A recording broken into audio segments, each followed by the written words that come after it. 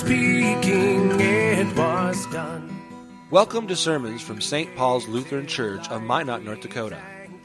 St. Paul's is anchored in the message of Christ crucified for the forgiveness of sins, for the church and for the world. The following sermon is from Reverend Dr. Matthew Richard.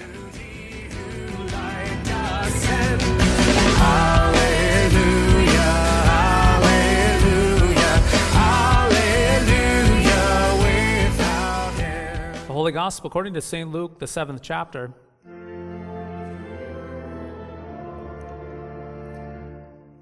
Soon afterward, Jesus went to a town called Nain, and his disciples and a great crowd went with him. As he drew near to the gate of the town, behold, a man who had died was being carried out, the only son of his mother, and she was a widow. And a considerable crowd from the town was with her. And when the Lord saw her, he had compassion on her and said to her, "Do not weep." Then he came up and touched the bier, and the bearers stood still. And he said, "Young man, I say to you, arise." And the dead man sat up and began to speak. And Jesus gave him to his mother. Fear seized them all, and they glorified God, saying, "A great prophet has risen among us, and God has visited his people." And this report about him spread through the whole of Judea and all the surrounding country. This is the gospel of the Lord.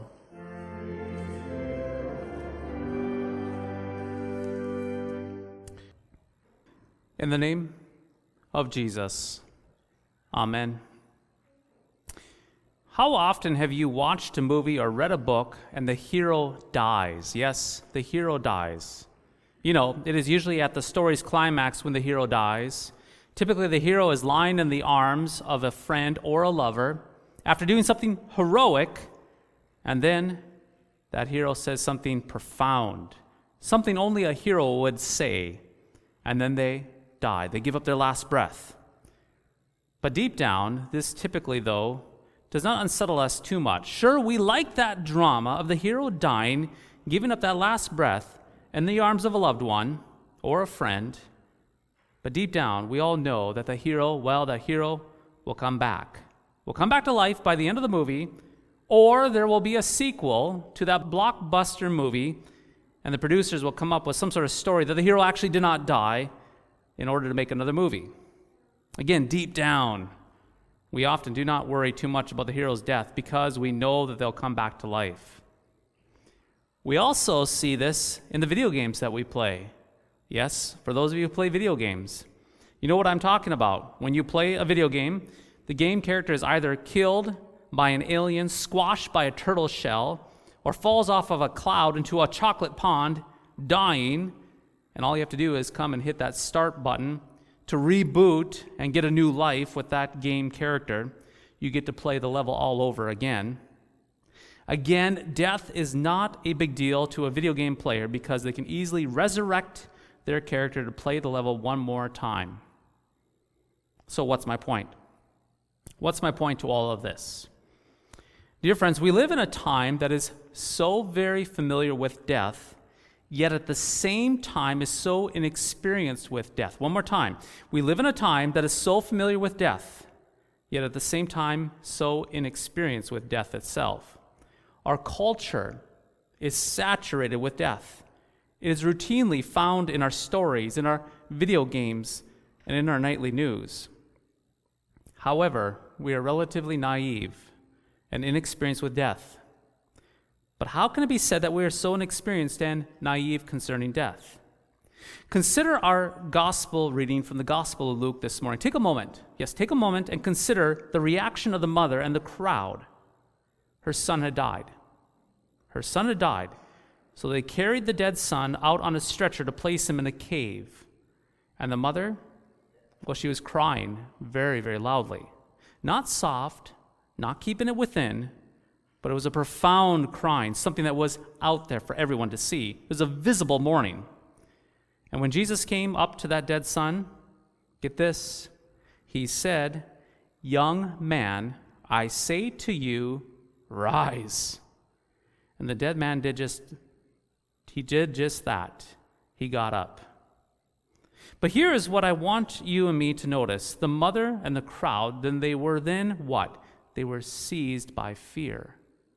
Yes, when the dead son, when he rose, they were seized by fear. Yes, fear rushed in at the resurrection of the man, and that fear took a hold of all of them. Now, this was not just a tiny little fear. It was an exceedingly great fear, the kind of fear that grabs a hold of a person. But why did that fear seize them? Yes, why did it grab a hold of them? Why wasn't their immediate reaction relief? Phew, he's alive, or joy, or happiness? Why fear? Why did fear seize them? As a pastor, at every funeral that I officiate, I make sure to go to the coffin and touch the deceased person's hands. I don't like doing this, to be honest. I don't like doing this. But when I do, when I touch their hands, it sobers me. It sobers me. The cold feeling on a deceased person's hand actually stings the soul. Indeed, you have a way of touching it. It stings the soul. It makes death real. It keeps me from becoming desensitized, if you will. Now, I also encourage others to do the same. And I try to bring little children at funerals to the casket of a loved one and have them touch grandpa or grandma's cold hands. However, I've noticed more and more resistance over the last 20 years among people who do not want to touch or even see the deceased person in the coffin. Well, I'm not trying to be insensitive. I'm certainly not trying to be insensitive. A great irony exists in our culture with this respect. You see, the night before a funeral, we can watch on TV, we can turn on the TV and we can watch a movie, or whether it's Netflix or some other kind of internet movie-based system, we can turn on the TV and we can watch a movie where a person's life is taken without so much as flinching at all. We can watch it on the screen without even flinching or giving second thought to it. However, the next day at a funeral, we don't want to see the casket or the deceased person. It's hard for all of us, myself included. In fact, I've had parents get very agitated with me for even suggesting that their child should go and see grandpa or grandma in the casket. Truth be told, the children are typically quite all right with this, as you explained the resurrection of the dead and how Jesus puts all things back together again. They're typically okay with this. However, more often than not, it is the parents who are uncomfortable. It is the parents uncomfortable with the sting of death itself. And so the point being is this: when we do not fully embrace the reality of death, we will never stand in a holy reverence before the good news of the resurrection itself, that Jesus resurrects the dead. When we become desensitized to death itself, well, the resurrection of the dead becomes nothing more than perhaps a video game character reboot. When we're casual with death, the resurrection can be reduced to a predictable plot in the story of life, just like how Hollywood brings a hero back from the dead in a sequel. When we are lighthearted with death, the resurrection becomes empty talk. The resurrection indeed becomes empty. But when we touch the body of a loved one, the cold body of a loved one, death has a way of sobering us up quickly, right away. Death has a way of stinging our souls. It stings our souls as we feel the cold touch of a loved one. Death has a way of rattling our cages. It has a way of shaking up our world and disrupting our routines. And you know what? Here's the harsh truth. It should. Death is inconvenient. It should make us unsettled. It should make us weep. It should make us cry loudly because, get this, it is our enemy. Death is our enemy, and it has a sting for all of us. And that is where things become quite real. That's where things become quite real for you and me in this Christian faith, where it becomes really real. You see, your Jesus, that day in the town of Nain we heard, he reached out and touched that stretcher with a cold corpse, and with a simple word, Jesus, he chased away death, and warm life was restored to that young boy. And while the full sting of death had rattled their cages, disrupted their routines, and stung their souls, that resurrection, get this, that resurrection of that dead young man, grasped them with a reverent fear even more. The impossible happened. Life returned. Death, no doubt about it, was big to them. which is why the resurrection was even bigger when it overcame death itself. Baptized saints, the very thing that happened to that young man that day in the city of Nain will be the same thing that will happen to you and to me and our loved ones who are baptized into Christ. We will all be resurrected. We will be made alive. And this reality of the future resurrection is not a theory, a pious sentiment, or a feel-good idea. It is a reality that will happen, which means that when we think about the resurrection, we should be gripped with a reverential fear, a reverent fear. The majesty and the power of the resurrection should grab a hold of us. It should seize us. Perhaps one of the reasons why we humans often diminish death is because we frankly do not know how to deal with the resurrection. Think about it this way for a moment. If the resurrection is true, which I might add, it is, but play along with me on this. If the resurrection is true, which it is, that reality would change everything in this world. You see, if there's a resurrection of the dead, that means that there is a Savior who resurrects. And if there's a Savior who resurrects the dead, that defies the law of death itself, then we must take that Savior serious. What he says, what he does, should then not only define our lives, but should also captivate our minds and body and souls. But perhaps if we can downplay the sting of death, well, the resurrection can just stay a theological fiction in our mind or be classified as a nice, pious fairy tale meant to make us feel warm and fuzzy from time to time. Baptized saints, you must have the courage. You must have the courage to look into the darkness of death and see it for what it is. Do not go down the path of desensitization and naiveness with death.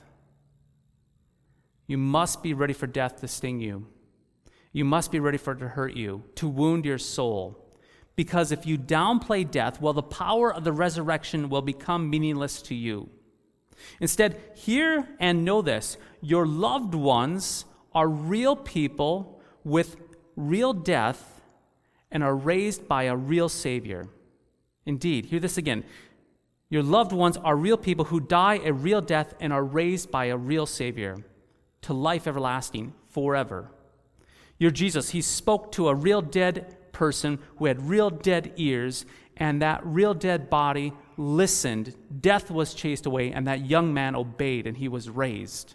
Death was really chased away, and life was really restored that day at Nain. And so, like that mother and the people of Nain, death, well, it should rattle you, and the bold reality of the resurrection should grip you even more. You see, it's quite all right to be greatly perplexed and undone by the Lord's favor for you, his goodness to you. This is what is meant in our small catechism when it says that we are to fear and to love and to trust in God Almighty. You see, we fear Christ because we take him seriously. We have a fear of the resurrection because it is more powerful than you and me and death itself. And yet at the very same time, we love our Lord and we trust him. We fear, love, and trust. We fear, love, and trust him. We love him because he forgives us of all of our sins. Indeed, because he forgives us of all of our sins and will raise us from the dead. And we trust him because he takes care of us. He fulfills every single one of his promises for us, from our baptisms to the grave and unto the resurrection of the body, to life everlasting. Fear, love, and trust of our Lord, resting in his goodness, that he raises the dead, that he raises you. In the name of Jesus, amen.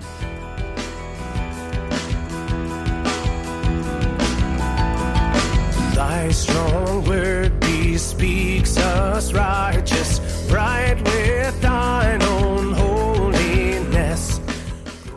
Thank you for listening to today's podcast sermon.